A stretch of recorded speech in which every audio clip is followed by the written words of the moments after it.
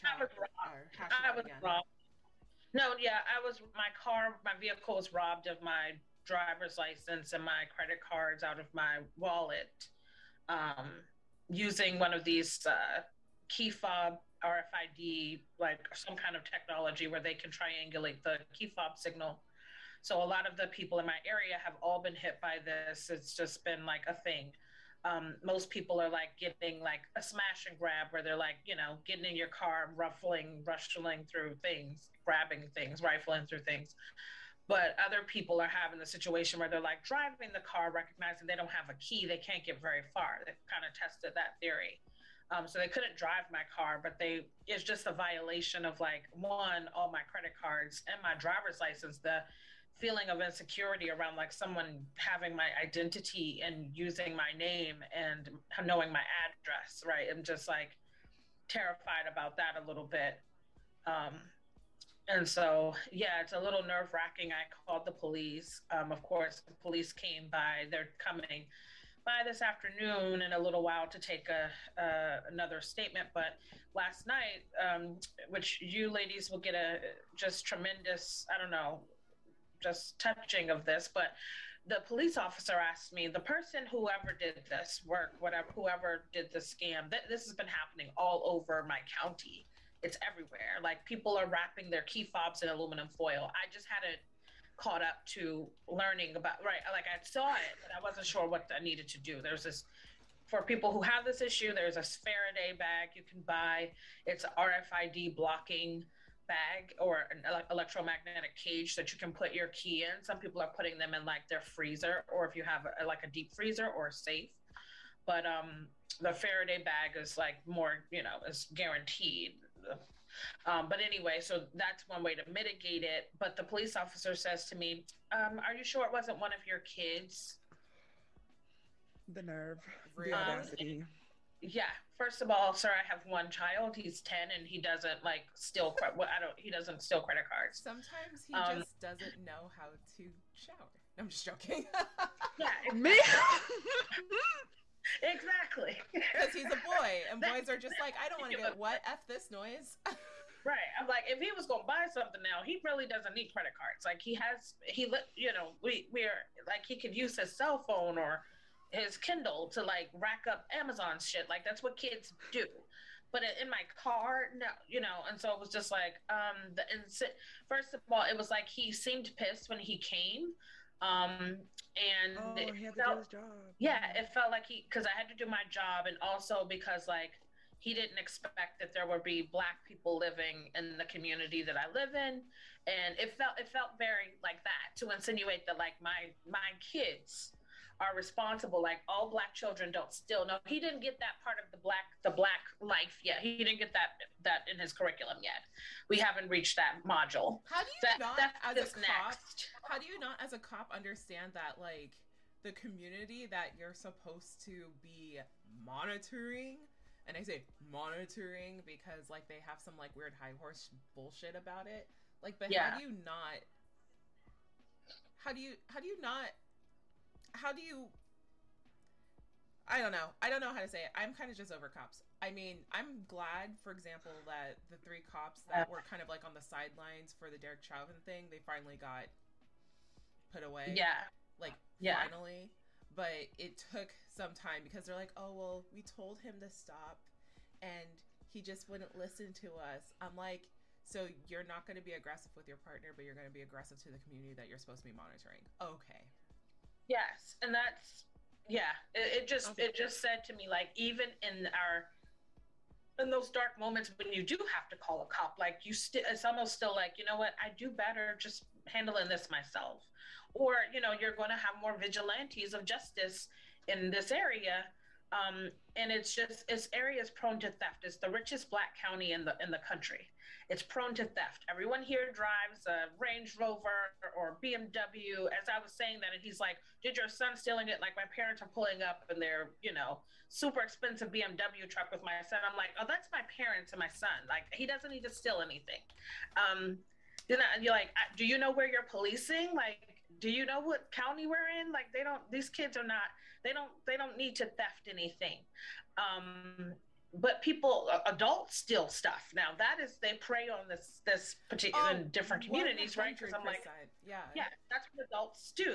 They know that, but kids don't really have any point of reference. So anyway, it just struck me as like, in those moments in your darkest hour when you do have to call police and deal with them, it is still, we have such a traumatic relationship with them because of things like this. Hmm. Um, and yeah, anyway, it just kind of reminded me that even as we are progressing to sort of be forgiving of them, and this community policing that's supposed to be the, they're supposed to be taught, they just don't have a sense, like you said, V, of where they are policing, who the people are they're policing, what the demographics are. Like, sir, no, an adult did this. Like, they left my student ID and my immunization card sitting in the seat. Like, a kid would have just snatched the whole wallet. Any kid, I mean, or a bunch of kids would have done Yeah. that. Now That we was don't even have selective rummaging. It was definitely Yeah. Right? selective Yeah. rummaging. Seriously, I was gonna say I've had my car broken into by children, and you know what they took? Nail polish, CDs, like my cool Disney hoodie. You know what I mean? Like they didn't care Yeah. about the credit card. They left literally everything else. So it was like, Yeah. I was crushed about those CDs, but still. But that's the stuff that, yeah, kids would have taken. Like, I had cash in my console. It wasn't like a lot, but it's like $7 or $8. Like, they would have taken that. They clearly decided, they left my student ID. It's like, why would you think to do that? Or my immunization card. They're like, we don't want that shit. They didn't even leave the wallet was a Christian Dior wallet, and they left that. And I'm like, that's probably worth more Christian than the damn. Dior. Yeah, children don't know what Christian Dior is, unless you're like Anna Delvey. Yeah. Which, So by that's the way, where we are. I finished watching that whole like fictionalized biography, what is it called? Non biography. What's the word? Where it's like it's about somebody's life, but there's some little aspects of fiction to it.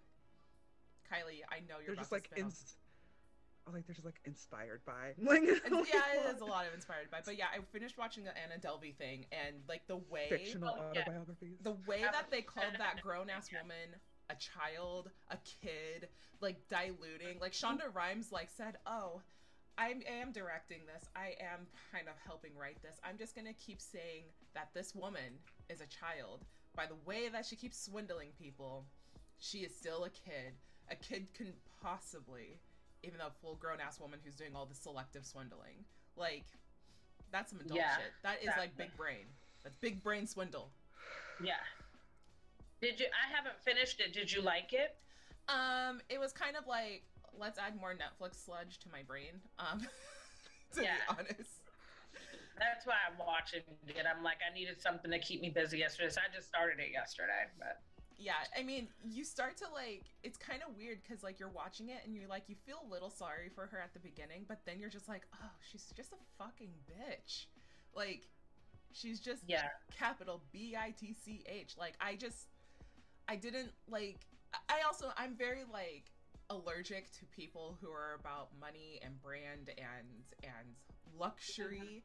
Like, there's some times where it's like you can treat yourself. Don't get me wrong, you're allowed to treat yourself. Like, oh, I got a nice like Louis Vuitton bag, or ooh, look at these pumps that I got with the red bottoms. Like, it's okay to be like, I think to my preferences. Like, I don't mind people who are like, oh, okay, this is just like a nice little subtle way to say that I got a thing, but to rub it in your face like you're fat, you're ugly, like I would never wear that. The way that there was like this high like fashion like stereotype with this bitch, I was like, put her away forever. Like, this is just forever. This is sludge. This is basically public sludge, and I was just like, I don't want. I just kind of like, I just shivered because it's like people are actually like that, and it's not something that I'm about. And people would be like, well, you're cheap and fat and broke. I'm like, well, I don't give a fuck. I don't have to put myself in a weird high standard and then keep challenging myself to keep up at that standard, and then find myself like falling flat on my face when I'm broke. Like, at least I know how to adapt to that instead of crying on the phone being like, where's my wire? Where's my Detty? Like, Yeah, I don't want to spoil the show because I did watch the whole thing. But for me it was the attitude, and then it was so frustrating because she had like a solid plan, and just So do kids have solid plans like that? I was like, I mean, we should give kids more credit too. I mean, they're not dumb, but give you're more right credit. to minimize white crime as kid or kid crime or whatever. That crime is delineation, child crime. yeah, it's like you're 31. It's not a kid. It's that Kyle Rittenhouse is. Oh, this poor baby. It's like he ain't a baby. Mm-mm. He knew what he was doing. And his mom was responsible too. But that's a whole other issue. But yeah, it's like these crimes are minimized as white as child things. It's like, oh, that's children are doing. My whole thing was the argument of like, oh, everything should be forgiven because we weren't like expecting her to succeed, and I was just like, what? It's still harm. I'm sorry. Like, homegirl put people in like $60K plus debt. Like, she's not likable either. I mean, well, yeah. where I am in the show, she's not likable. So I was wondering if she got more likable. She remains unlikable for the whole series. I'm letting you know right now. Like, they try to give her more backstory and like flesh her out and be like, oh, this is the reason. And then they try to give us like these humanizing moments where she like breaks down, but I'm like, you literally took a group of people, put everyone in danger, and now you want to cry. Save your whole tears. Save your face. Save your whole ass like, white adult tears. Yeah, we don't want to hear that. The black girl magic trope is in there for real. The magical best friend, magical Negro, who's really like the brains behind the whole operation. I was just like, yeah, I really wish that they had dedicated more of the show to her freaking story, because she was literally doing the most. Yeah.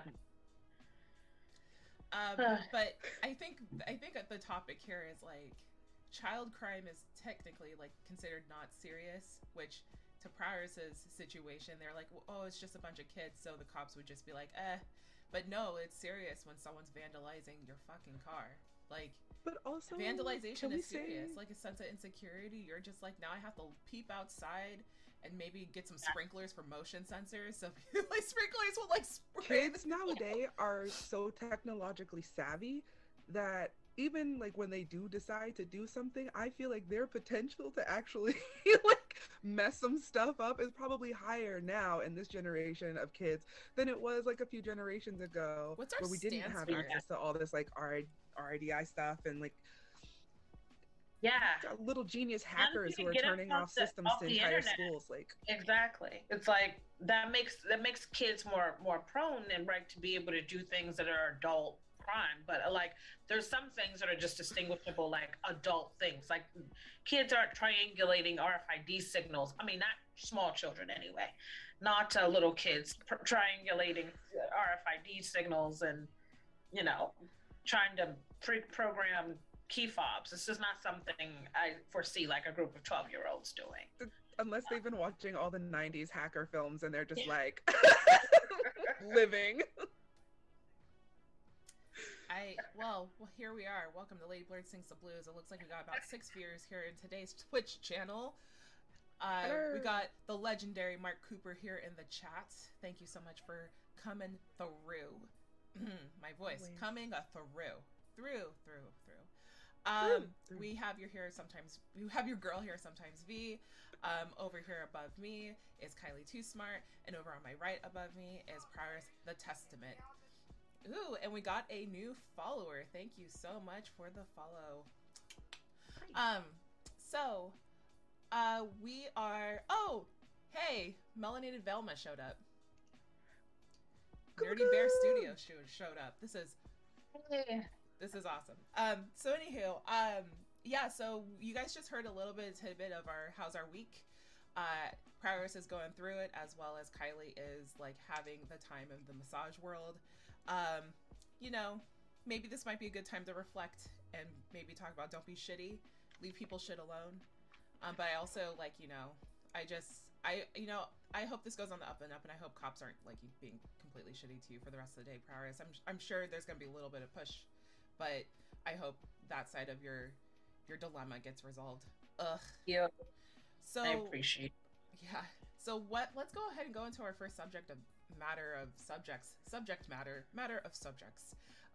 Does someone have the agenda and can tell me what we're about to chitty chat about? Yes. Letitia James, Kylie brought this into the conversation about the Attorney General of New York, and celebrating just her perseverance to dump Trump. Kylie, I feel like you should lead this conversation because you felt very passionate about Tish James and her quest. Yes.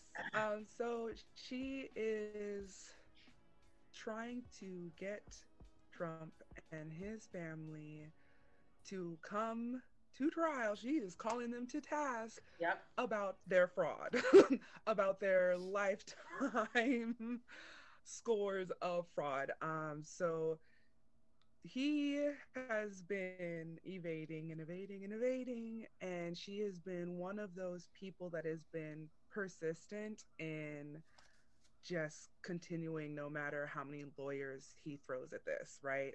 So every time he's lawyers up, she's like, well, I'm just going to continue. Like, you're not going to be able to use your money and basically pressure me or buy me out, which has happened in pretty much all of his cases prior, right? It's really difficult to go to trial. It's costly, and it's a lot of time and a lot of work. And Letitia is one of those people that is not backing down. Um, every time she refuses to show up, she's just like, okay, noted, I'm still going to continue, and you're still going to have to answer for this, and you're not going to be able to run away. She's like pulling out all of the stops. She's just like, okay, so you use this tactic of, inflating your assets to report on one side and then deflating them on the other so that you can get tax write-offs. And she's like, so which one is it? Make and it make like, sense. Make it make sense. Make it make sense. You know what I mean? She's looking at his records like, so like even down to the like literal square footage of some of his buildings, the codes for like the Trump Towers, how he's been able to get these different loans and like debt forgiveness. And then also the fact that he will contract workers and then wait till the work is done and then not pay them. And then when they try to go to court, like I said, he has this massive team of lawyers. So why pay them? Why pay the people who build your stuff when you just have this team that you can call and just be like, hey, you're never going to be able to really like last as long as I will in the court system. And so you're just going to have to take this L. And this L is like the entirety of Trump Towers. Like, what? This is how the rich stay rich. They're just stealing. They're just lying and stealing. And it's not no kitty crime. Okay. Look, this is some adult crime right here. So one of the things that I really love about this is because she is a Black woman who is unable to be bought, who is upholding morals and standards that we are supposedly like taught and instilled in us as children of being like American, right? Like the land of the free, like we fight for what's right. It blows my mind that here you have somebody who was the president, right, of the United States and who is the epitome of all things opposite of that. And then you have Letitia, who is the epitome of everything this country should be and is doing. And so I don't know, I was so excited when I was reading her articles about her decisions to continue moving forward with her cases. Yeah. And I was just like, I needed that uplift and I needed that positivity. And I still need some accountability for Trump and all of his actions. Like I don't know, I maybe it's just like the generation that I grew up in, but I was like, the morality, make it right. Make it make sense. Make it right, make it make sense. And then also, I think it does provide hope for the generations coming up now. There's so much just crapola that these kids are growing up in and steeped in negativity. And so many young people that I've talked to really don't see a hope for change. No, Yeah. a lot of kids that I've like from older nieces and nephews to like even just seeing like TikTok videos, they're all just like, we want everyone to die and we want to burn it all to the ground because y'all aren't making sense. So, and we're kind of getting lumped into the y'all aren't making sense. I wish there was more. I mean, and of course, this is speaking from bias. I wish there was more empathy towards millennials because we are the product of the situation that's happening right now. Like the way that the boomer generation's all set up, the way that Gen X is just like not really empathetic or give too much shit about what's going on and their inability to like show growth. And I'm talking from like an overarching sense. I'm not saying this specific Gen Xer or this specific boomer. I'm not saying that, but it's just the structure that was built. And also, I have a weird thing about people working past the age of 65. So when you have all these politicians who are over the age of 65s creating policies that are beneficial for their age range versus benefiting the community as a whole, it's a little weird. So I wish that those people would step down, including Trump, and would actually give us the liberation to do what's best for our generation since things are evolving. And if I have to tell somebody past the age of 65 to turn your Word document into a PDF, maybe you should sit down. Maybe you should sit down. Yeah, that's a big part of it. I wanted to read a quote that Letitia James said about Donald Trump, and it isn't even just specifically could be applied to him, but he is now claiming the mantle of victim and disgracefully attacking anyone in his path, pushing others down to prop himself up. I will not bow. I will not break. I will not be bullied by Donald Trump. I mean, she's planting her heels in to let folks know. She got rid of Andrew Cuomo's ass, so she ain't scared. Right. She's like, oh, come for me. And I love it. I got a chance to meet Letitia James for a very small period of time, and she's from Bed-Stuy. I feel like she's got that energy. She's about that life, so she's ready. Yeah. You said, come find me. You need somebody with that. You need somebody who's fearless and like can't be bought, like you said, Kylie. It's like that is a real thing. And unfortunately, with a lot of politicians who want power and who want influence, it's easy to sort of just cave in. So the fact that she's sticking into her principles, and yeah, that makes me so proud of her. And just I hope that this avoidance from him, because now the children, Ivanka and Eric, are also avoidant and all of that stuff. So I hope one of these people has to say something. Because Daddy will take care of us. Daddy will give us money. He will wire us money. Daddy will wire. Can you take a wire? Can you take a wire for my declined card? Because it looks like my life is over. Because Daddy said so. Sorry. Exactly. All the smoke. Get it, Tish. Let's go. Put Bed-Stuy. Introduce them to Bed-Stuy. I need it. I need it. At all. Yeah. Just get her, put her on a mantle of, cover her. Please, dear patron Saint Queen Helene, cover her in your moisturization bubble of goodness. Cause Daddy, all the butters, like all the shea butters.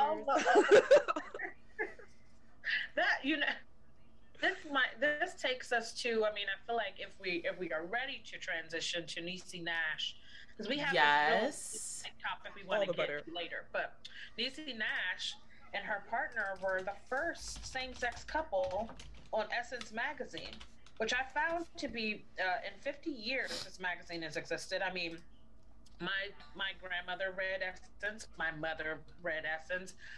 Susan Taylor has been literally a part of every meeting I can think of, like where there's Black women, there's Susan Taylor. She just manifests, who was the former editor-in-chief of Essence magazine.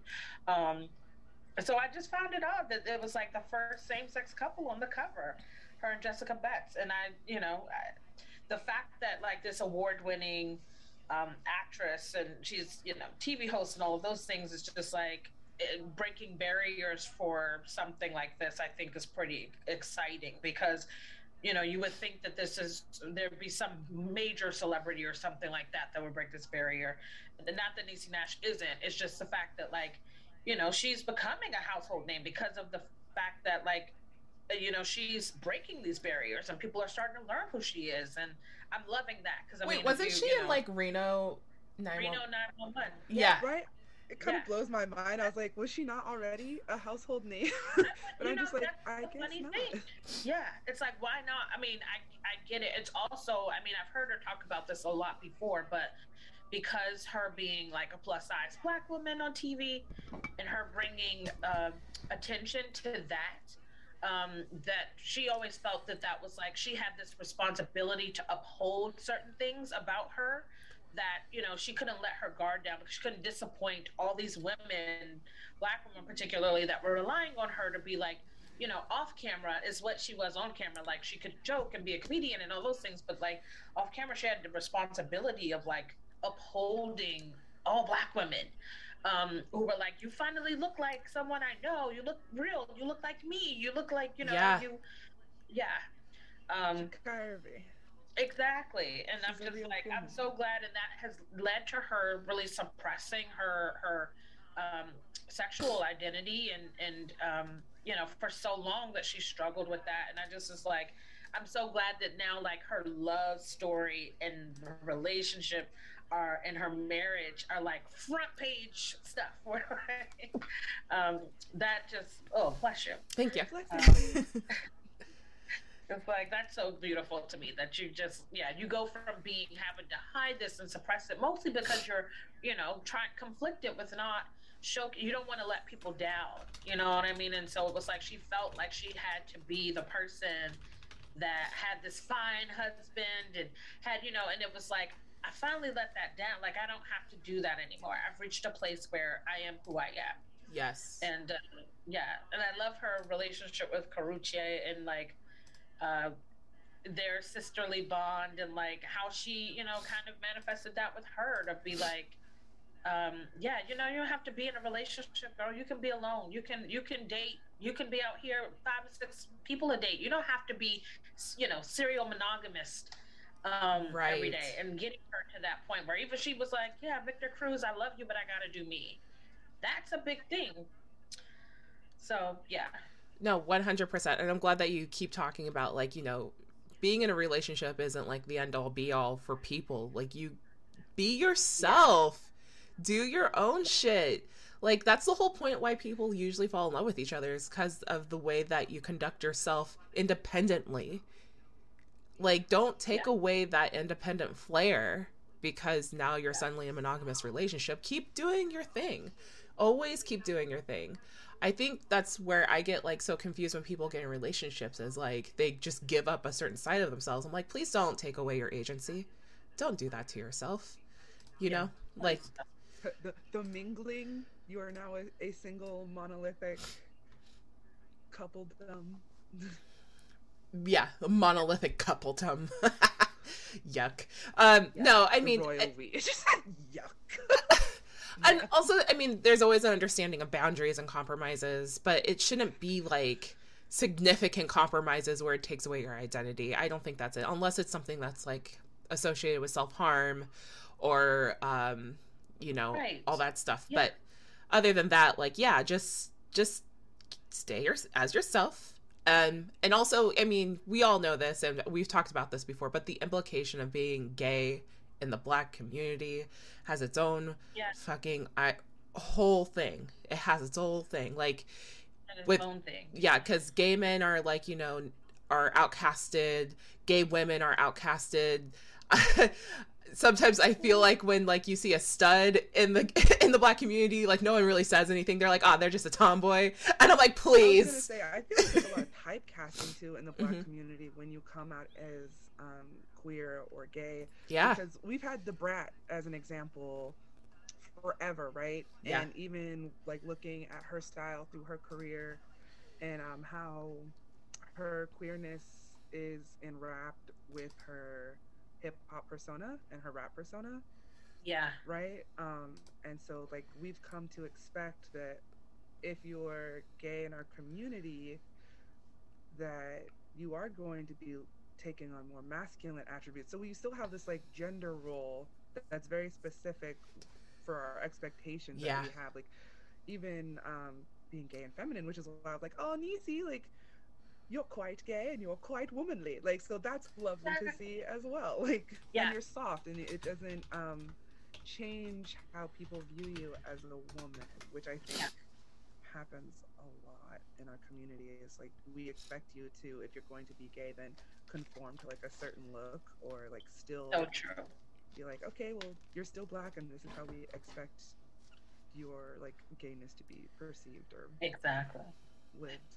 Just Understanding that what queerness looks like is not like a box that you check of things. It's not, you know, when, like you said, it's people trying to put these sort of foundations on it or categories on it and box it in. And I love that. And I also love the fact, which I didn't know, that she met her wife on social media, which is also kind of like not something the Black community it's like, oh, you met your, excuse me, you know, so she's kind of come out and shared a lot about that vulnerable experience, and people didn't even know she was with her until she got married. And so it seemed abrupt, but it wasn't abrupt. And I'm like, you know, she kind of had to keep that close. But I love that, like, last year she was the GLAAD Media Awards host, and so she's changing the face for, you know, for Black culture of what queerness looks like in the world, and especially to our community. And yeah, that I think, like, celebrate Niecy Nash. Yes. Oh, Raven Simone. Oh yeah, Melanated Velma just said, and I totally agree. Same deal. Oh, Raven. Yeah. Oh, Raven. Oh, Raven. Raven. Even when Queen Latifah. Sorry, I'm thinking about Raven's laughing video. Go ahead. Oh yeah. Oh yeah. I love how she just folds a sandwich, starts to eat it, like, and everyone's like, Ray, what happened? Ray, what's the tea? She's just laughing. Raven does it for me. I don't care what anybody says. I feel like Melanated Velma. I mean, I forgive Raven, because I'm like, look, it's Raven Simone. Like, you know, I grown up with her, and she's been a part of my life since I was a kid. Yeah, so I just whatever. But I love Melanated Velma's like, I swore that they get married. And I feel like a lot of people kind of grew up with that image of Raven Simone. Wait, what image? That she was just like this, like, humble little baby girl that, you know, she was the cute thing in the Bill Cosby show, and, you know, she was the quirky like premonition woman from That's So Raven. Yep. Well, actually, I feel like that quirky personality kind of aligns with her current personality now that she's growing older. Like, I see it. I see the evolution, like Pokemon. Baby girl, quirky. I try to hold grace for that, because like some of her statements were wild. Oh yeah, I did hear about those. Hair theory. She was wild. She was one. And I really have to I have to hold grace that she was raised as a child celebrity. I don't know everything she had to go through in terms of like filtering her Blackness with Disney. Like there's just a lot. And so I'm like, okay, hold grace for this personal growth. Yes, that's what I grow. Do. Yeah. And she's lived very publicly, and I was just like, oh, I could only imagine if I had platforms like that in my youth. Oh yeah, I give the wild stuff that I would have said. Yeah, I think people just in general need to give child actors who are now adults some grace. Like, leave them the fuck alone. Just like seriously. Yeah. That's true. That's kind of how I feel about her particularly, because I'm like, it's also, she's a young Black child in Hollywood, and growing up without a dent is an accomplishment in itself. Without, you know, some massive trauma that you have to deal with, and even her respect for Mr. Cosby, and it's sort of like, I know what he did. I don't have memories of those things. I remember the smells. I remember I was too young to think about what was happening on set or what he was doing in his personal life. Like, also, she was a child on that set. What would you expect her to know about his sex life? Like, don't ask her these questions. I'm so glad that they stopped doing it. I'm so glad that she was able to sort of say that, like, my things are more residual, sort of sensory things. I don't have memories of that. Yeah. And so, yeah.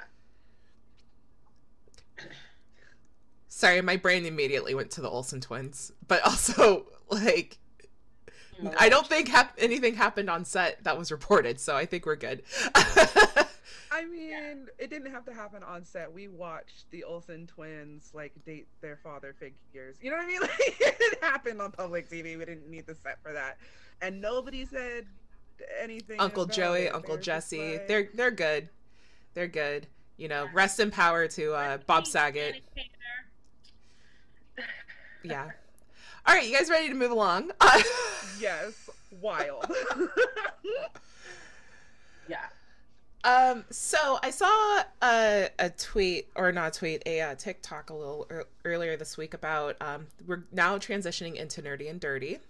And for the first time ever, ta-da, I have the Nerdy and Dirty subject, not Miss Kai, even though Miss Kai has been running game in the Nerdy Dirty segment this whole last time. So, you know, kudos and love to her. Nerd and a perv. Oh, Nerdy Bro Studio, by the way, said I was today years old when I realized Scarlet Witch was an Olsen, which I found out when I started to look at her extra hard. I'm like, I feel like she has those cheekbones. And then I looked it up, and then... She's the one with the least drama. Yeah. She's like, listen, man, I got my Marvel gig. I don't need to know about their old videos from like the Bahamas and It Takes Two and that other like twin movie that they did. This is my Marvel bag. Back to back. And in short, I was up because I worked at Blockbuster in my high school years. Well, the last year of my high school before college, and it was what I knew I was going to college. I was like, without a doubt, I cannot ever work in this store anymore. Y'all gotta let me go because I cannot be. It got me to college. Like, I knew I had to succeed because I was like, I can't come back to the store never again.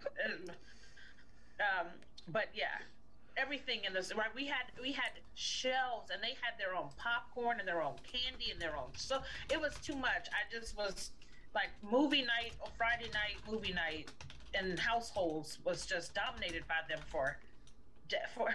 It's not just I still have trauma from it. I'm like, oh my gosh, it's the Olsens. No, it's their point of sale case. I can't get away from it. Help me. So yeah. I was just talking about how I remember Blockbuster, and every time I would go to the anime aisle, I would just be incredibly disappointed. Yeah. And then I had to find my... Like, wait. Shout out to that Princess Mononoke background real quick. I have been peeping it this whole time. I was like, oh, I know. It's such a good Ghibli film. Yeah. It's such a good Ghibli film. But anytime I go to Hollywood Video, it'd be the same thing. Like, I would be like, oh, anime. And again, anime selection was weak, but you got to find your indie video renting stores. And I found my indie video renting store, and it was incredible. It was like a library, and they had a back section for hentai, where I was like, ooh, more anime as a 13-year-old child. And then I realized, oh, wait, that's just naked ladies. That's just naked ladies and dicks. That's just naked men and their dicks with ladies and their punanis. Like, I was... Tentacles. And tentacles. And tentacles.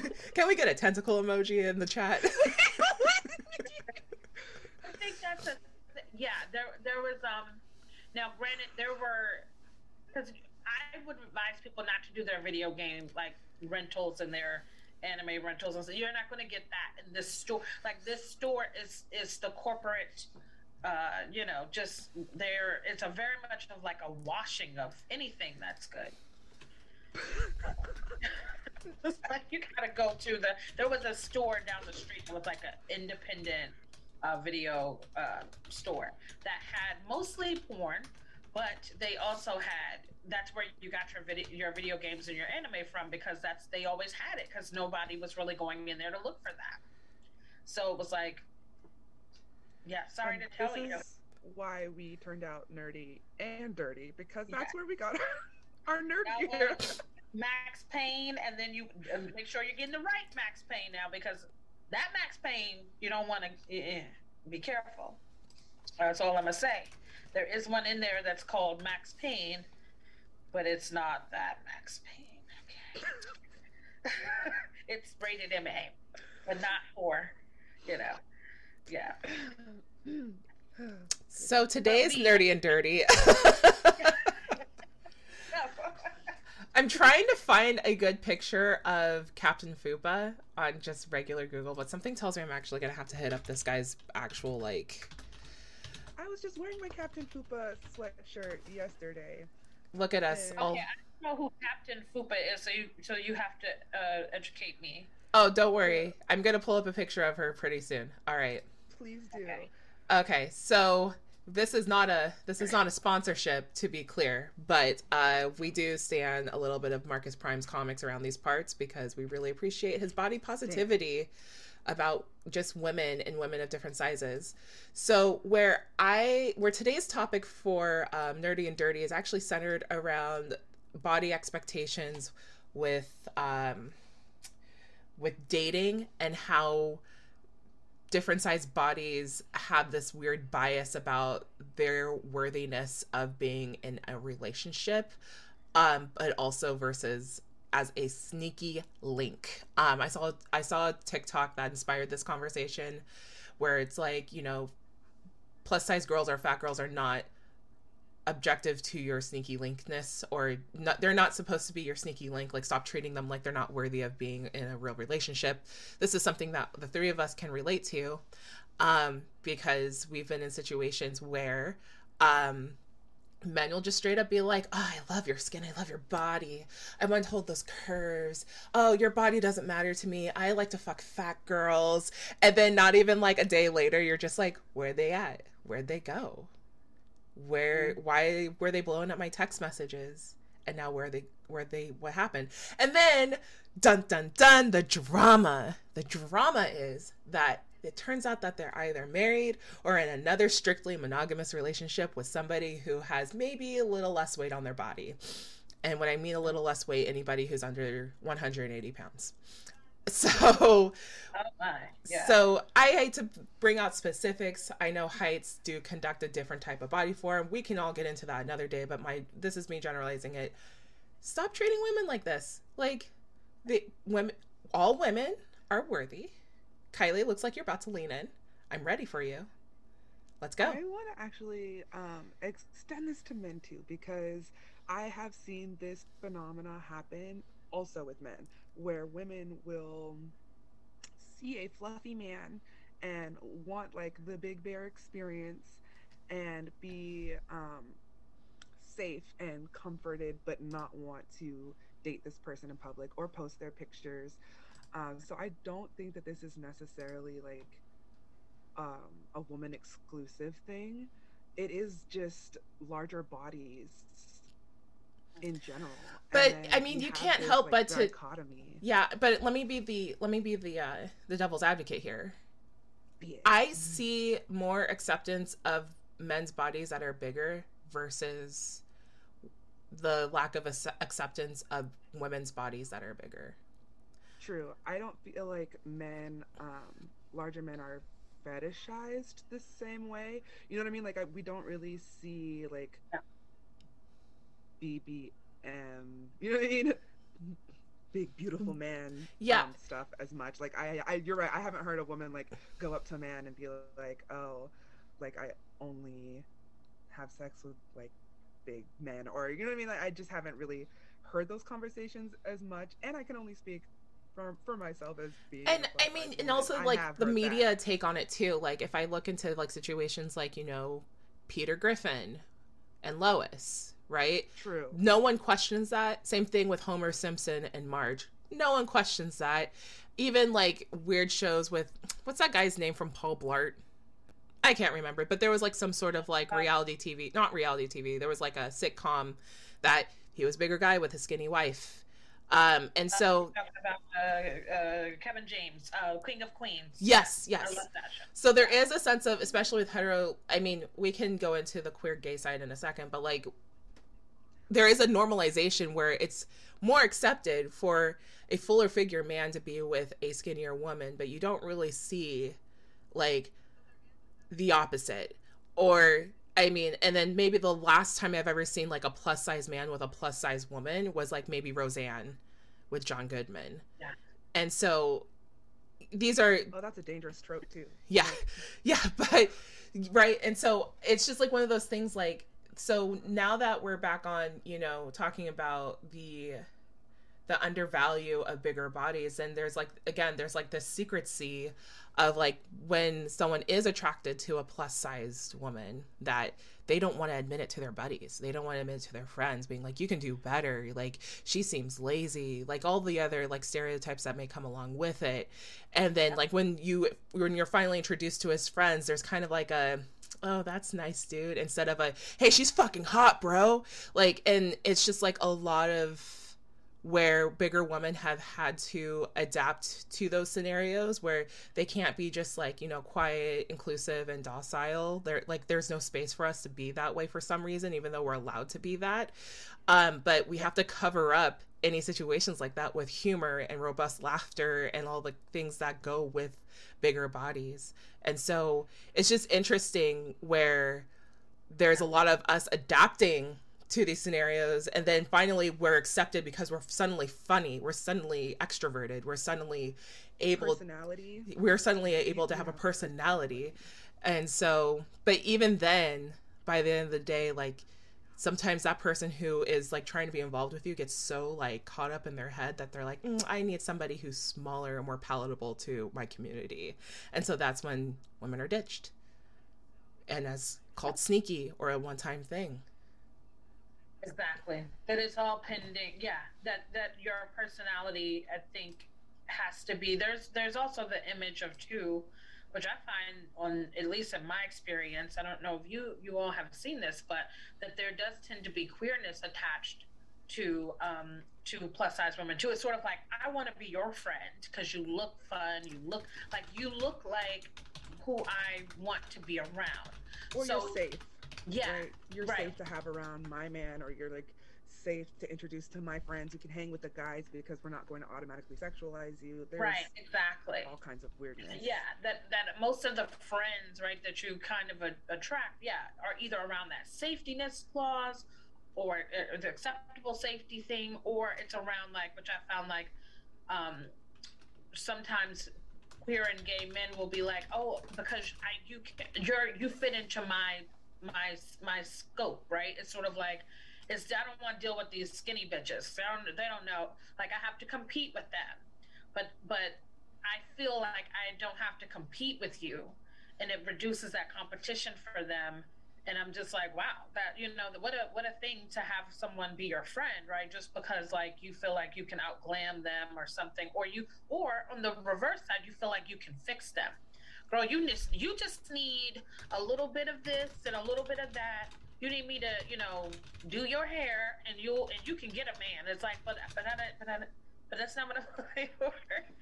No, sis, I don't need that. You know, so you don't have to fix me. So I think there's a level of that too, and then the idea of wanting to. I have a friend. I won't even. I'm gonna put him on blast because he's publicly like this, and he is the.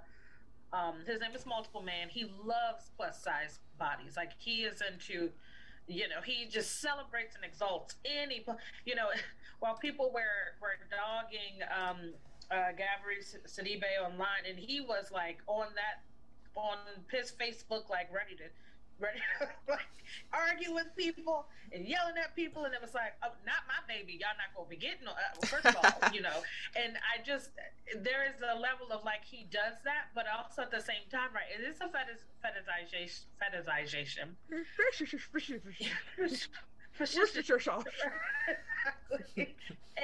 And I don't think that he recognizes that. I love you. I love your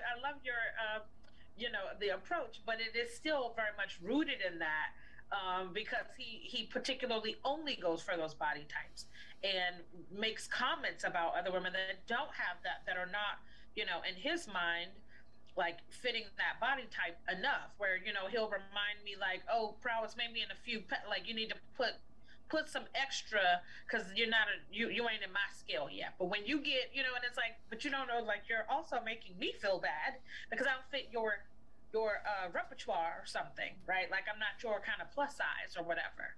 And that is also a thing. And V, I've heard you talk about this before, right? It's like, what is the image of plus size or whatever is like a thing. Like people think, I follow a model. She's probably, a size 12. She's a plus size model because she's a model.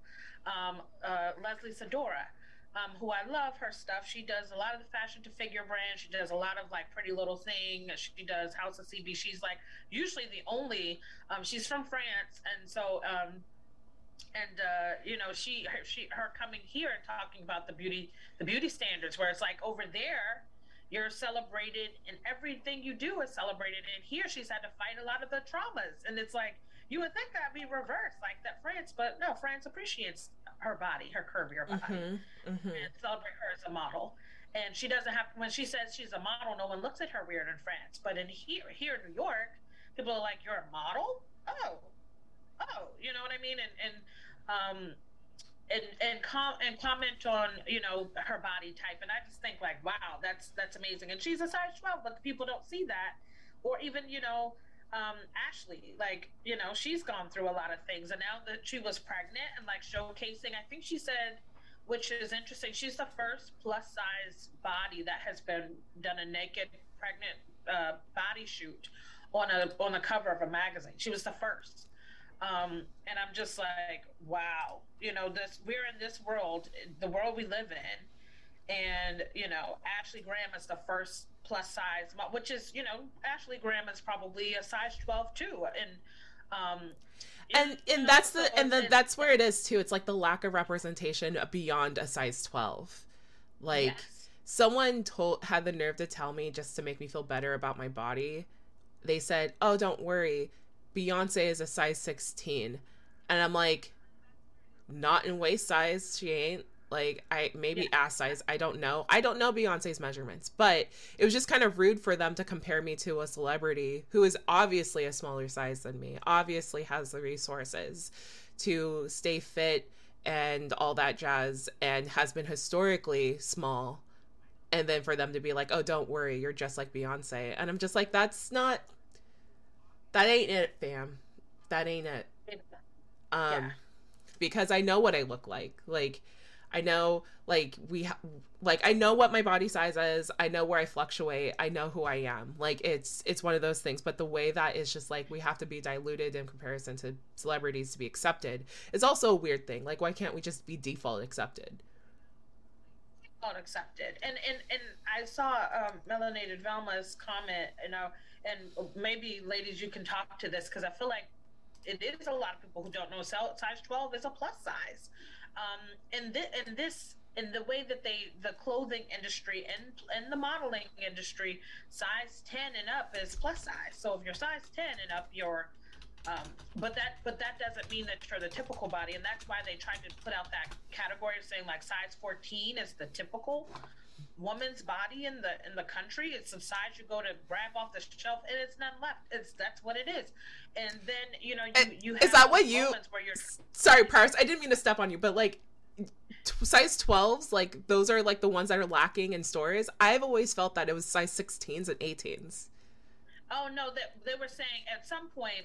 I don't remember who it was. It was one of the Walmart, like, without giving them credit, I don't want to name the marks. One of the marks or Tar J's or something put out a note saying the size 14 is their average universal shopping size. So it's trying to make this thing around like the woman of today is not the woman of yesterday.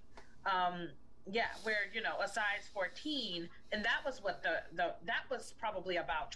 I don't know, at least maybe close to 20 years ago now, because my mom was working part-time in a clothing store at that time, and I was a kid, so that had to be 20 years ago. But I remember that experience. I remember thinking to myself, like, wow, that is what the average woman's size is. But then, you know, why you can't find it on a shelf. And then, like, now, what is the average woman? Like, even having that, the fact that they have even created a term of the average woman, because there is no such thing. You know what I mean? Like, women's sizes fluctuate. And we all know that you go in a store and a you know, extra large and a 1X may be completely different. You know, there's stores that have vanity sizing, so that you know, a lot of the times when I was younger, I would shop in stores that had vanity sizing because I wanted that, you know, the Old Navy. I wanted to have that extra ability to say, like, oh, I'm not this size, you know what I mean? Like, I could wear the size medium or whatever. But that is yeah, that was the culture of what it was, and growing up, yeah.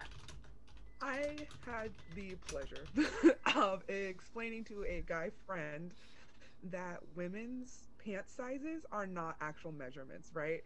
Because he was like, well, why can't you just like find he's like, just find your size, find your width, find your waist, find your length. And I was like, women's jeans don't work like that. And he like didn't believe me, and he was like, no, it has to. And I was like, no, really? Like, so we went and looked at like 6 different pairs of jeans, looked at the label, and it was like, he was like, oh, there's no measurements on here. And I was like, no. I was like, it's subjective too, to the brand.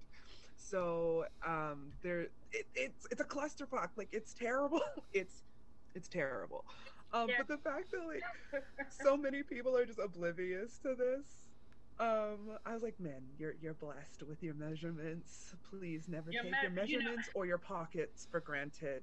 Exactly. I remember being in Nordstrom one time. I was in the dress section. I was buying a dress. I had a gala or something I had to go to, right? And I was looking for items. I pulled a few things, and then I had this one dress, and I think the largest size was a large, but it also had stretch in it, right? So I had tried it on, and this was this is not a pandemic body, but in that time, stop. Because I remember the lady was trying to help me, and she's like, oh, blah blah blah, and so she was like, are you sure that large is going to work? You know, are you sure, girl? And then are you sure that these hands will not be caught? Are you sure?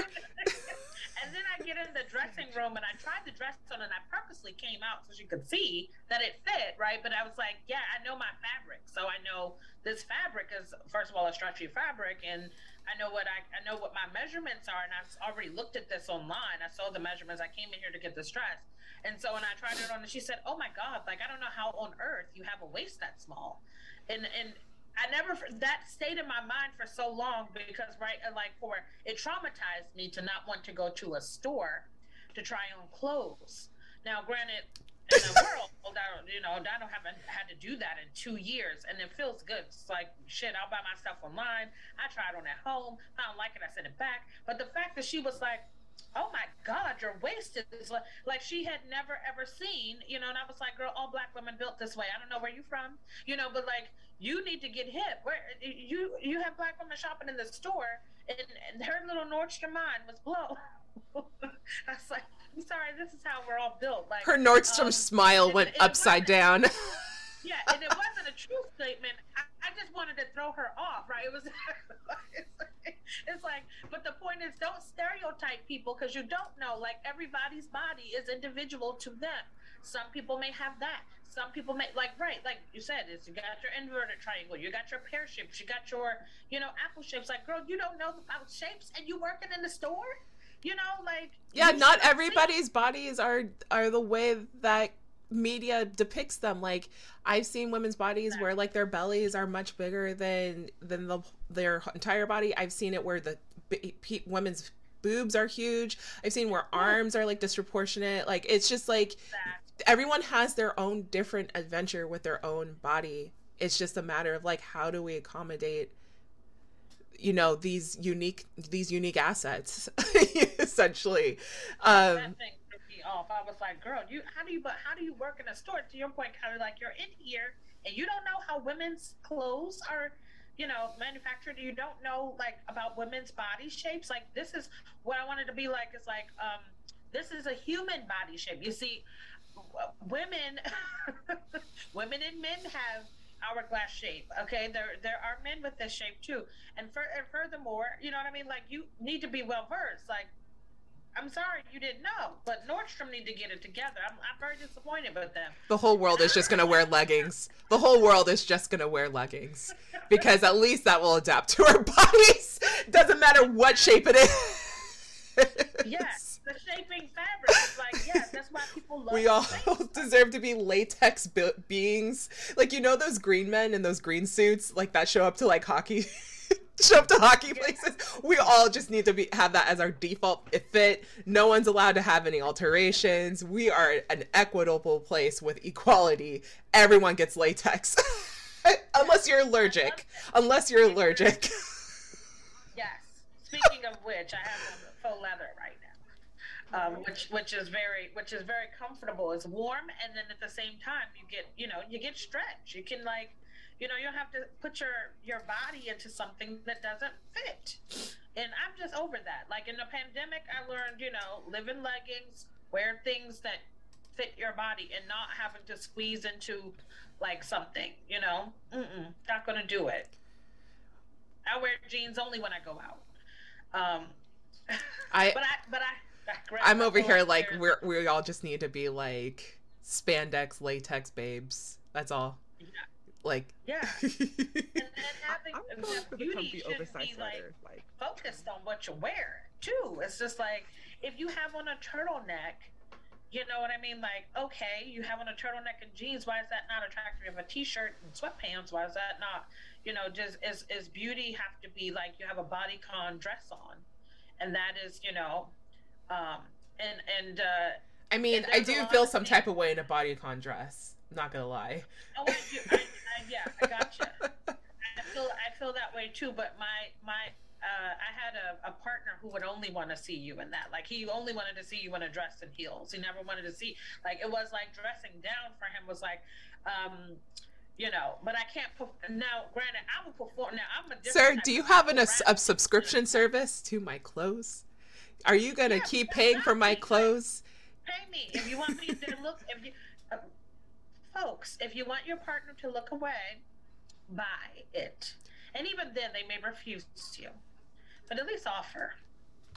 And don't assume that all plus-size women are for your pleasure to dress. Like, this is not a Kanye West thing. Like, you can't come in and, I don't know if you all have experienced that either, but it's like where people assume that they should dress you or like, well, you will look so cute in this or you would look so cute in that or if you just put this, Kylie, you give them that look like.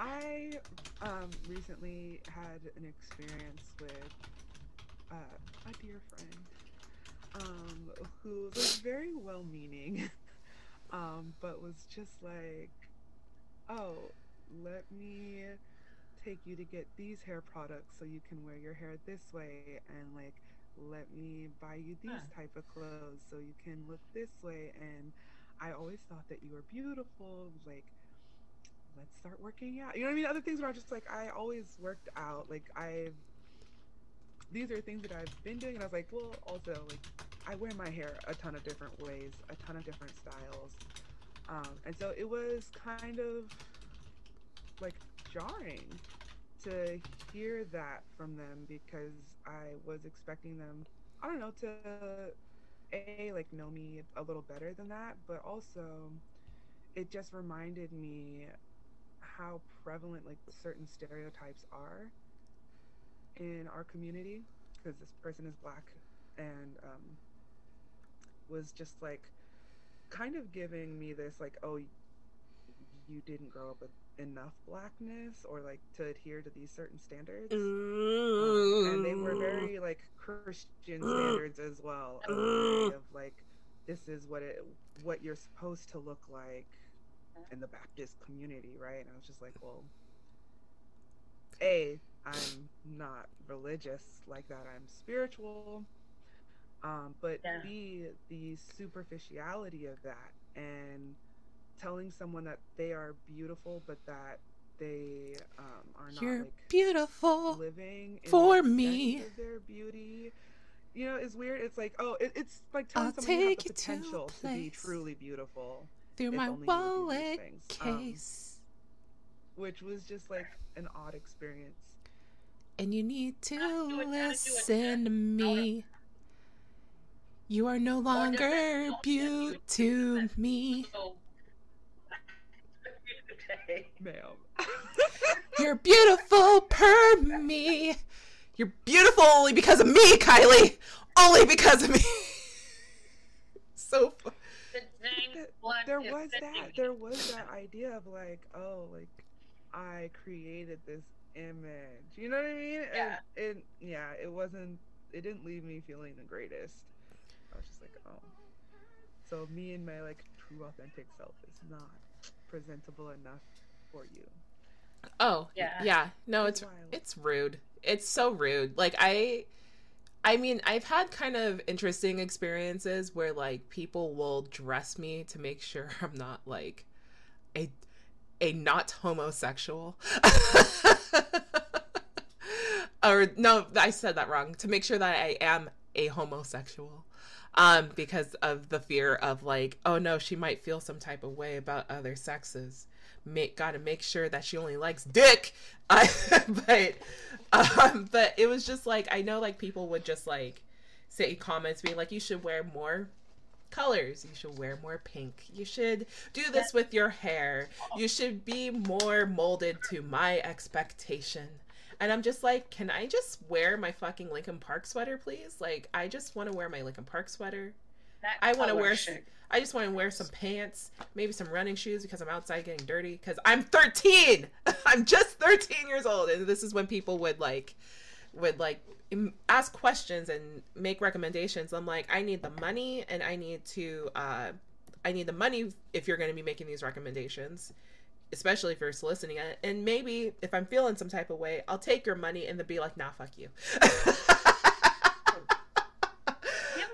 Anyway, but then this is a stick up. But it's a no for me, dog. Like I'm not. Yeah, but that wear color shit really disturbs me because that is a thing my ex used to say specifically. It bothers me to this day that he like to this day. Till this day.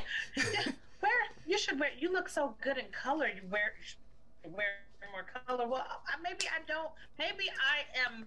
I'm just black all the time. Maybe I'm gray. Maybe I'm shades of gray and I'm taupe. You know what I mean? Like, let me live my life and not be, and that I love when Kim K, the one thing that I'm glad that, I know the world. Oh, Lord, you said I'm glad. I'm glad that she brought, neutral color wardrobes into the like world's lexicon, because fashion lexicon or whatever, because they did not know that like some people like, I like monochrome dressing because it's easy. It has nothing to do with like, when you're especially now that I've become a mom and like, you know what I mean, like adding all this color into my wardrobe is inconvenient. Now that we're home, sure, I can wear something with color, but when I need it to be on the go, I need my blacks to match. I need my grays and my navies and my creams and whatever, and my whites to go. Just I can pull something and know it's gonna work. So I don't have the energy and the time that everybody does to get ready. I have to get a kid ready, and that takes an hour. Plus, Lord, if I had a girl and had to do hair, you know what I'm saying? Like, okay, there is a lot to do. So, except that monochrome dressing is okay. I'm glad that she brought that to the world, because that seemed to be like a thing that was Kim K exclusive. Women were dressing like this all the time, but it was like the soccer mom thing. Like, oh, soccer moms have that monochrome uniform because they don't have the time to get ready. And Kim K brought it into like, no, this is high fashion. This is chic and pulled together and expensive. So I'm glad she did that. Yeah, I do like that nudes have been kind of making a comeback. And even if it's not like nude that matches your skin tone per se, but like just kind of like the nice like light browns, the nice like pastel pinks, the nice like, even like brown, like nice like earthy brown, like those have been kind of coming back. So I do appreciate those, because I remember wearing those colors. I'm like, I feel a little weird feel a little weird wearing this. I feel like these are like the rejected undies in the drawer that you get in like a 5-pack. Like I don't want my whole body feeling like this. I feel like we definitely tangented from like a relationship standpoint to like fashion, so I'm kind of glad we went in this direction, because like, yeah, this is like a thing. Do we have any last final words on this segment before we move along? Just be confident in your body. I know it's easy said than done. Yourself, like the more comfortable you will be just walking in the world, because people are gonna hate no matter what. Like, and that ranges from all sizes. No matter what size you are, like, you're gonna get some flack, and so just be you. Don't try to be anyone else. You can't. There's only one you. So just be you. Embrace yourself. Mind your business. Yourself. Mind your business. Yes. There you go. I have nothing to add to that but double everything that Kylie just said. 100%. All right. So I think we're doing pretty good pacing here, folks, of all different strokes. We do have a couple of things about Just Nerdy. I do want to quickly hate on the new Street Fighter logo. I think someone said it best. The clip art. The clip art. Yeah, the lazy clip art that I was just like, dude, Street Fighter looks so lit and now just like got gentrified. It's a gentrified logo. Like, I feel like I'm about to walk down some Soho like place in downtown whatever, and I'm gonna see that logo. I'm gonna look at GameStop being like, what happened? Where did your colors go? You need to wear more colors to be more engaging. GameStop, Street Fighter. It's S-Fi, not Street Fighter. Do you play S-Fi? Oh, I don't know what's that. Yeah, I think I just want to hate on it because it's just weird. It's just like, how do you have like a logo and like your branding is like suddenly like turns a different corner? It's just, I don't know. It becomes unrecognizable. And I mean, I wasn't really like into Street Fighter in the first place, so now I'm over here not minding my business. But I did appreciate the franchise, and I do love fighting games. Like, I like Tekken, even though anytime I say Tekken, someone's like, Tekken's trash. I'm like, well, you can go take yourself out. That's fine. And I also really loved Dead and Alive. Dead and Alive are really great. But if you see their logos, you recognize, you'd be like, oh, hell yeah. It looks like some kind of UFC logo. It does. That is the best way to explain it. Yes. Oh, my gosh. Yeah, people are going to start cosplaying in UFC. It's going to be great. Capcom just be doing anything. That's what it says to me. They just be doing anything. And y'all know what I'm talking about, because it's just like, you know, listen, I feel like as somebody who has been a Street Fighter fan for a long time, I did not know, and then y'all can bring this up, but people were saying when Nicki Minaj made the Chun-Li song, people did not know that she was referring to the character. Now, I don't know. This is something was new to me, y'all. I did not know. So I'm like, Street Fighter should be in the public lexicon. It's been very much pop cultured. I'm really aware. I'm not sure. Help me, y'all. Do people not know who the characters are in Street Fighter if you don't, just because you're not a gamer? Like, is it? I'm like, this has nothing to do with I think you know your big three. I think you know your big three, which is like in the chat, who's your big three for Street Fighter? But like, it's like, you know who Chun-Li is, you know who Ryo is, and you know who Ken is. Like, you know those three.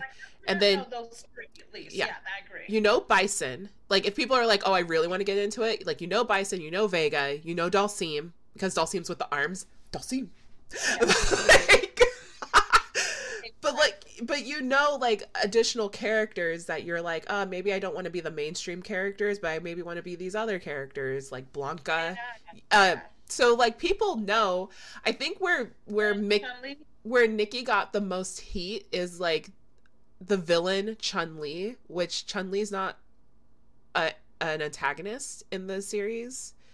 She's kind of one of the heroes, right? Right.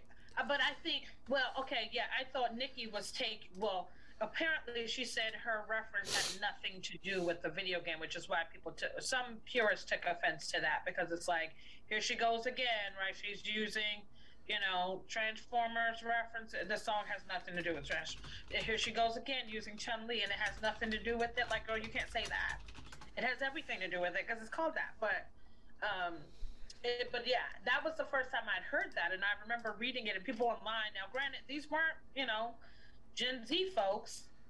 These were, folks in the millennial age group that were like, I didn't know that what she was talking about. I didn't put it to a video game because I didn't know who Chun-Li was, and yeah. So Street Fighter, I just feel like I didn't know that it. Are you saying that Street Fighter is dying? It's getting out of the mainstream? Is that what you're saying, Prowess? I'm worried that, like, yeah, that I feel like, I feel like Melanated Velma hit that right with that nerd fishing that Nicki Minaj does a little, she does that well. And a lot of other artists kind of pander and do that. No, Nicki did a terrible job with the nerd fishing, to be honest. Like, because she's not known for putting in nerdy or nerdcore references in her rhymes. The only person I think who really got away with nerd fishing was Megan Thee Stallion.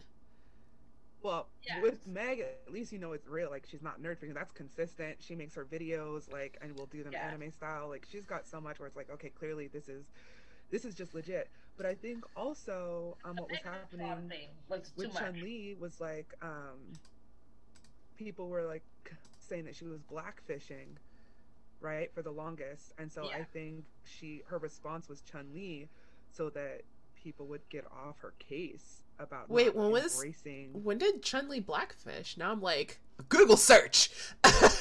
Well, no, I mean. It wasn't. No, I hear you, Kylie. I'm sorry. I just didn't hear that take yet. I haven't heard that take yet. Of Nikki just like Nikki blackfishing or Chun-Li blackfishing? No, Nikki. Okay. Like, your whole persona is black, right? And it's not like claiming your roots, and so I think Chun-Li and going in that direction was kind of like a response to that. Oh. Yeah. Oh yeah, because Nikki she actually does not have an issue with blackfishing. Like, she has come out in support of it and saying that that's that is a part of, like, people want to be part of the culture, get off their back, like, let them be a part of this culture. So Nikki's just weird, but yeah. Oh, I had to, like, really, my brain was on its loading zone for a second. Like, I was like, wait, how is Nikki blackfishing when she's black? And then I realized that she's been, like, kind of, what's the word I'm looking for? She hasn't really spoke out about artists who are, like, blackfishing for profit, and hasn't, like, really called it out, really. Unless, if anybody's listening to this, call me out on it. I really don't know. I just know that she had that interview with that Jesse person, and, like, Nelson. And where she has been, like, tanning, saying that she is black when really she's not. Yeah. Kylie, your face is saying something different. Please, I'm here for your corrections. I am here for your corrective, your political correctiveness for this podcast. Nikki just lost. I feel like I should get.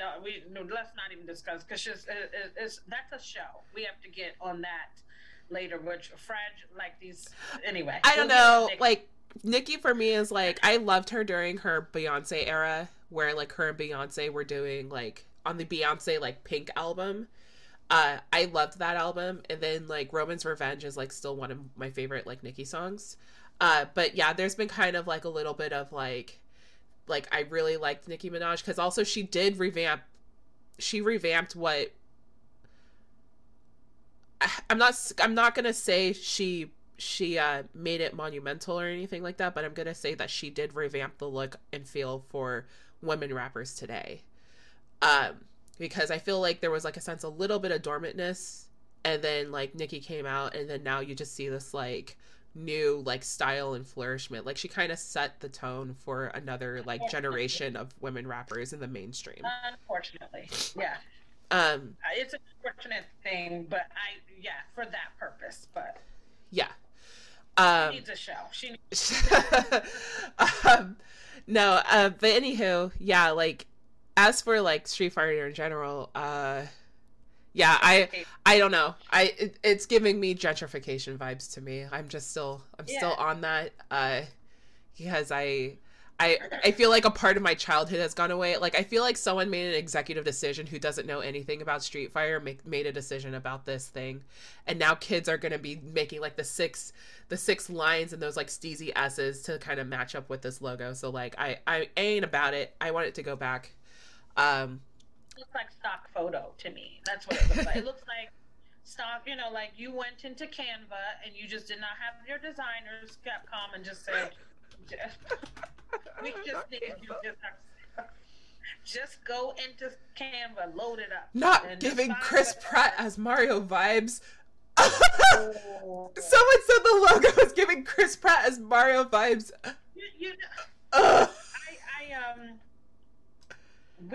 We'll have to talk about this later when we do our Mario show.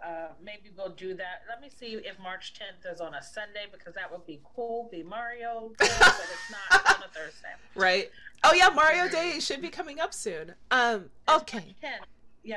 Oh, it's March 10th. My son has already told me we are doing something. It is now a paid holiday. Yes, come through. Yeah. All right. Moving along in Just Nerdy, racial identity of Arthur. I think Prowess, you're the one who put this on the docket. Oh, where's Mark Cooper for this conversation? By the way, right? Cool. I think full circle thing. I feel like Arthur being grown up and then it being revealed that somehow, it just was, we talked a little bit about this on Thursday, y'all, so I don't want to go back into that, so I'll do a new take instead of like ripping Arthur to shreds for doing this graphic novel, and that's really all, and it just feels very non-climactic that this has been happening, but at the same time, what I will focus on is that the coming into his racial identity at this point as an adult, and the fact that they use the way that the hair and as an artifact was used to represent that, which felt so much farther away from representing that, like, it I don't know, it just felt not well put together with representing Arthur as a black man. It just didn't feel like they did that. It felt very much like they made him into like an emo boy band. Not emo boy band. Not emo boy band. Right, no, I feel like some of that was literally a rebuttal to the Arthur memes. Because if you were to just go, like, even if you didn't watch the show, if you just look at all of the Arthur memes, it's clear that Arthur is black, right? There's, just culturally speaking. Tell the truth. Tell this out. Speak it. Okay. All of the memes. Arthur is clearly black. Clearly. But that was never a doubt. I was wondering why the writers felt the need to have him come into this racial identity as being shown as black at that point. Like, did we not know them? Look, Francine, we knew, there's certain... Not Francine. Francine was. That damn haircut, though, is not giving... connected to Francine is not getting the hair she deserves. And they've been messing up Francine's hair since the beginning. And I'm very upset about this because y'all had a chance to get this right. And then I'm just like, there are certain things about like Muffy, Beam. It just, the whole show and the character development of the show, in this moment, I thought they had an opportunity to really bring to front, like if you're having someone come into their identity, what does that look like? And that is something I haven't really seen explored, right? Like in an animated series, like what is a person's of color like coming of age experience, but also them coming into like, okay, I'm black, what does that look like? I didn't feel that. I didn't feel it at all. Fell Out Boy. Yes. I just found like a random BuzzFeed article. Like, he was really about to sing. He was about to sing. I did not get it at all. I did not get the connection. I did not like the hair. I was waiting for All American Rejects to start playing in the background. It was very. I hate this. I hate how you said that. Not All American Rejects.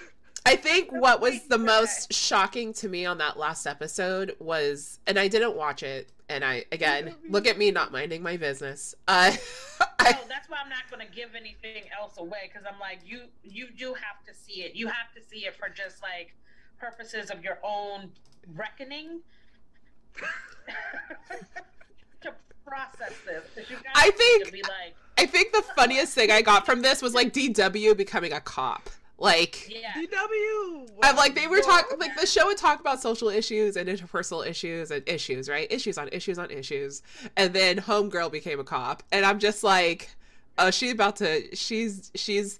gonna run game and I do not like this, like, because she's already a huge like spiteful snitch within the show, like, and I don't know what it is about like little girl tropes in cartoons, but they're always like the little snitch, they're always the little snitch who's unhappy and does things in spite of the older sibling every time. I mean, to be fair, like, we know as a little sister, my brother got away with so much crap. And I never got the same leeway. And I'd be like, you just let him do that. Why can't? So some of that snitchery is just frustration out of the gender roles. Speaking for little sisses. Snitch sis. Somebody said that they had Arthur looking like the Tinder swindler. Stop! No! Not homeboy saying my enemies. Yeah, I'm like, they needed a little bit of Tupac or something like, well, my enemies. They needed that kind of.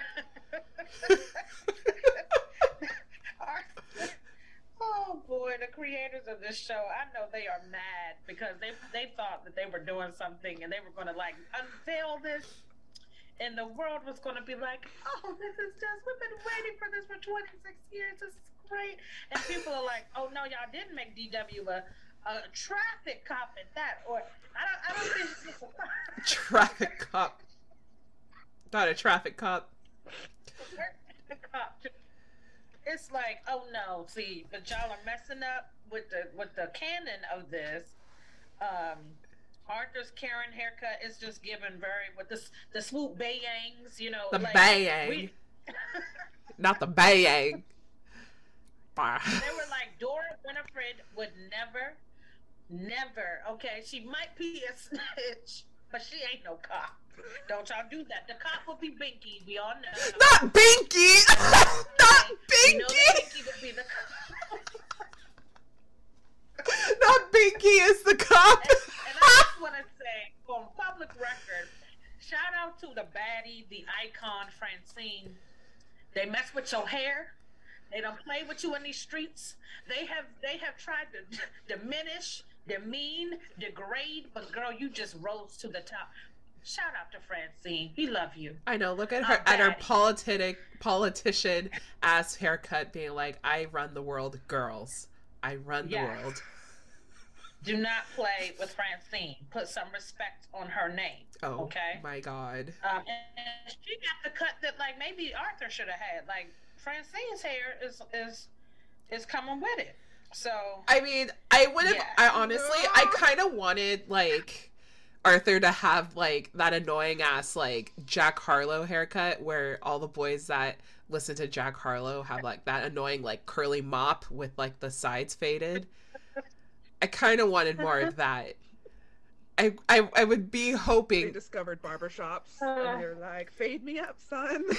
Not fade me up, son. Son. That's what I don't love, because I'm like, you know what, they gotta stop. You know, I used to. There's a we grew up in my neighborhood saying when there was a statement about when men would have the anime haircut, And Mark Cooper knows that.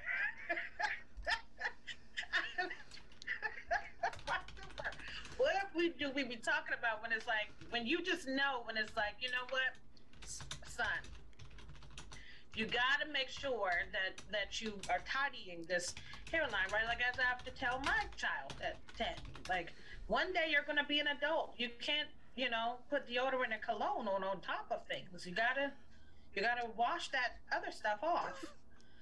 So, but the anime haircut, that's what it reminded me of. I was just like, you know what? Arthur at least would have had an anime haircut. Don't play with me. You know, oh would have had no, a hairline and that. My life into pieces. This is my last resort. Yeah. Suffocation. No reason. Yes.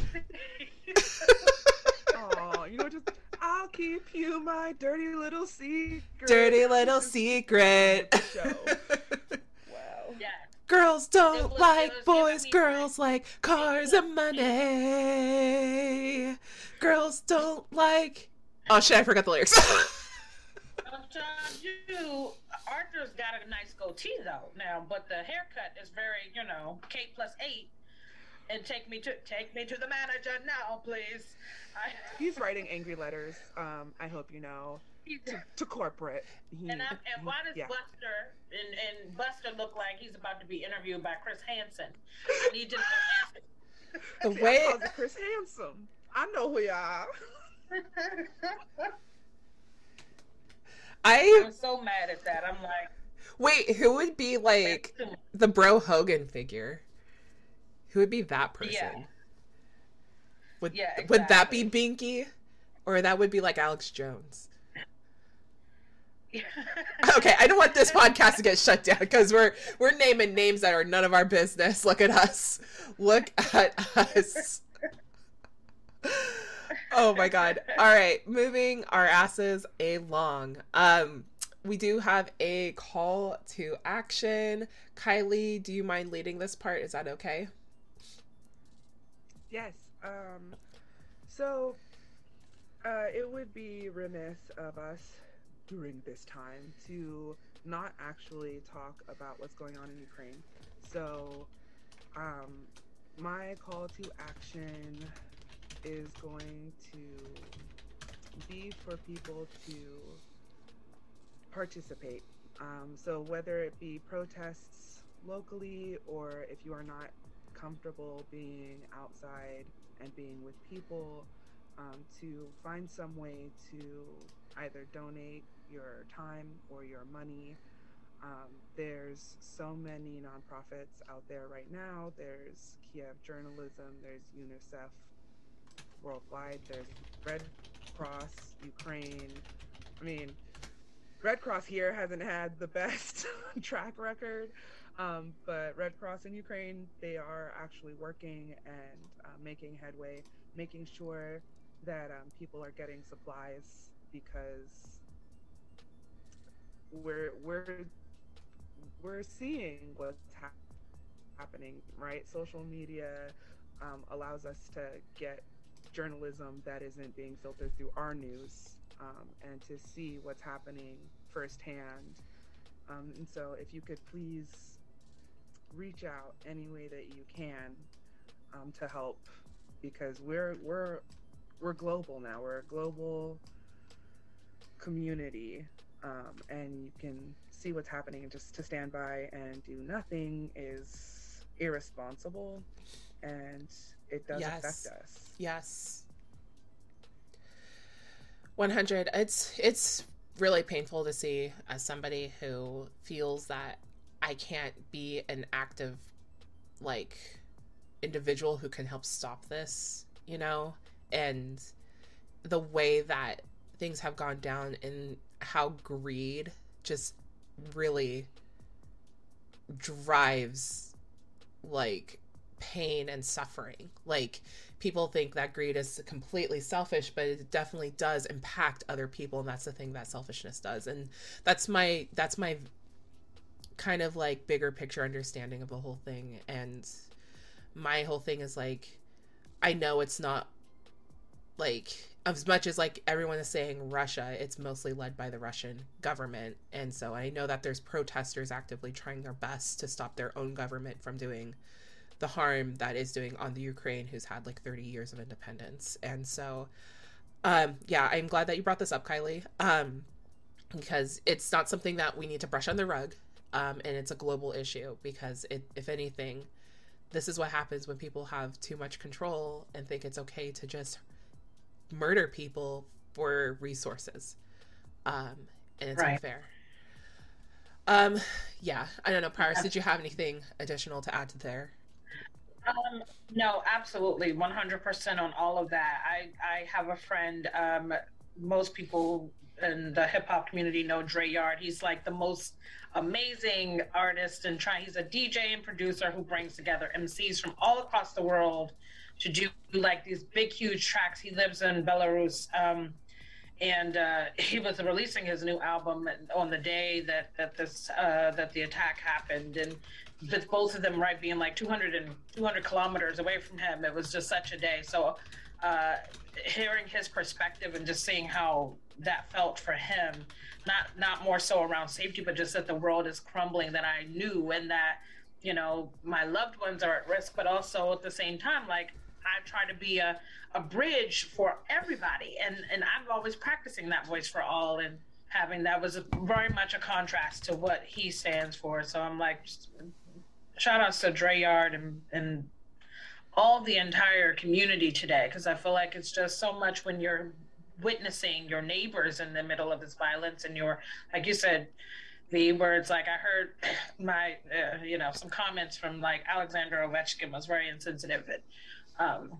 And being that he plays for the Capitals here, I just feel like responsible for, like, not everybody feels that way that is Russian heritage, that there's a lot of people who are protesting against this. So again, this is the president and the government leading this effort, not the people.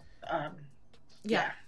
And I'm glad that we now have that distinction now in current day events. And I think this is also helpful with, I think that's helpful with like having technology and internet, and just having an open source of information. And don't get me wrong, it's up to us to make sure that we do our diligence to make sure what type of information we're intaking. But it's just so lucky that we have things like Twitter and Instagram. And there was like an old video streaming service, much like in Snapchat, where basically like you can see different parts of the world like going through it, and like it was a global thing where you can peep into a different country to see people stream their everyday lives and just kind of go and just see them like go through it, where it's like it's not us collectively as a people, it's literally our governments and the people who are in power.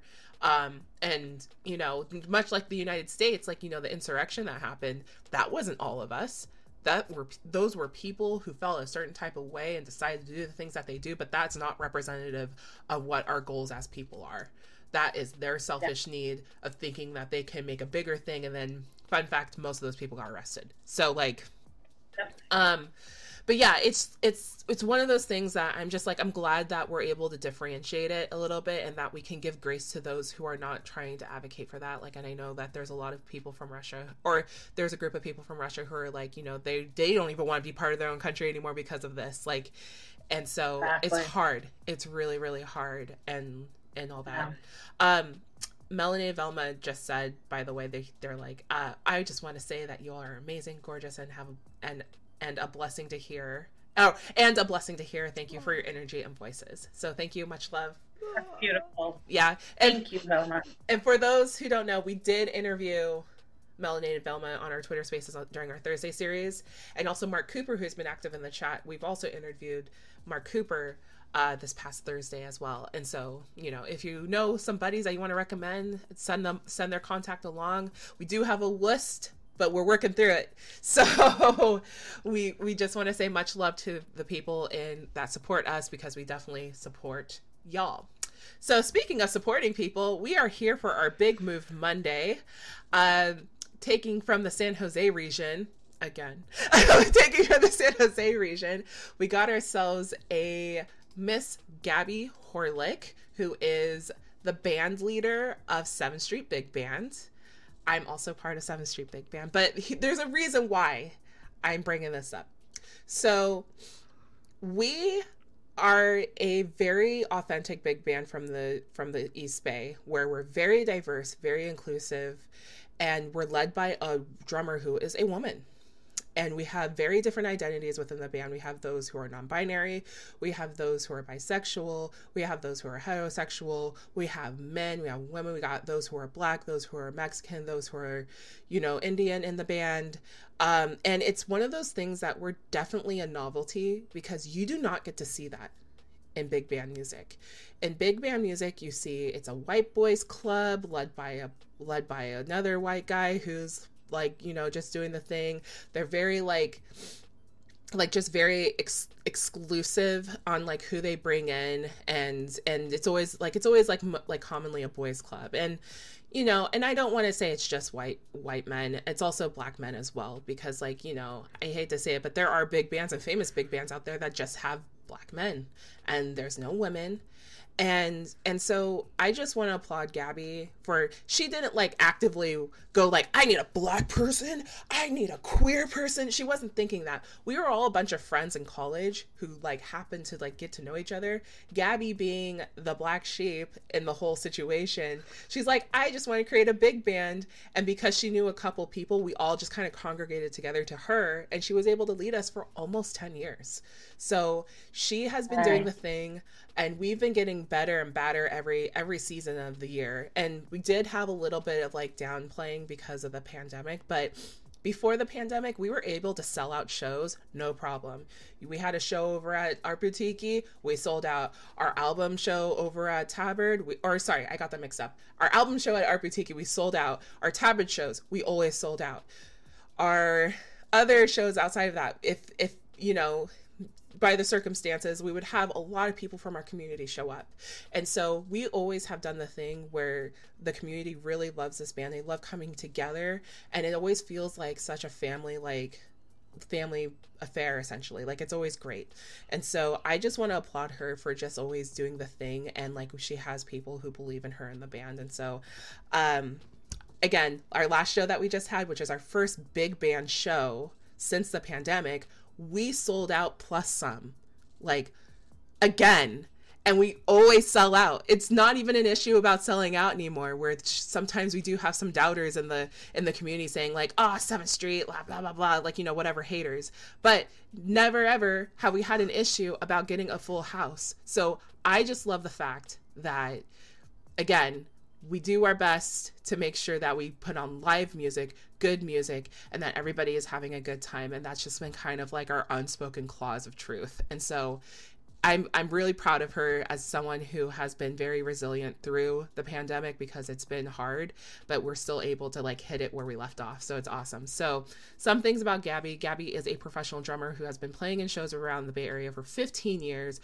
For the past 8 years, she has been the band leader of 7th Street Big Band, a 22-piece group made up of some San Jose's finest young musicians, playing everything from funk to hip hop to reggae to jazz.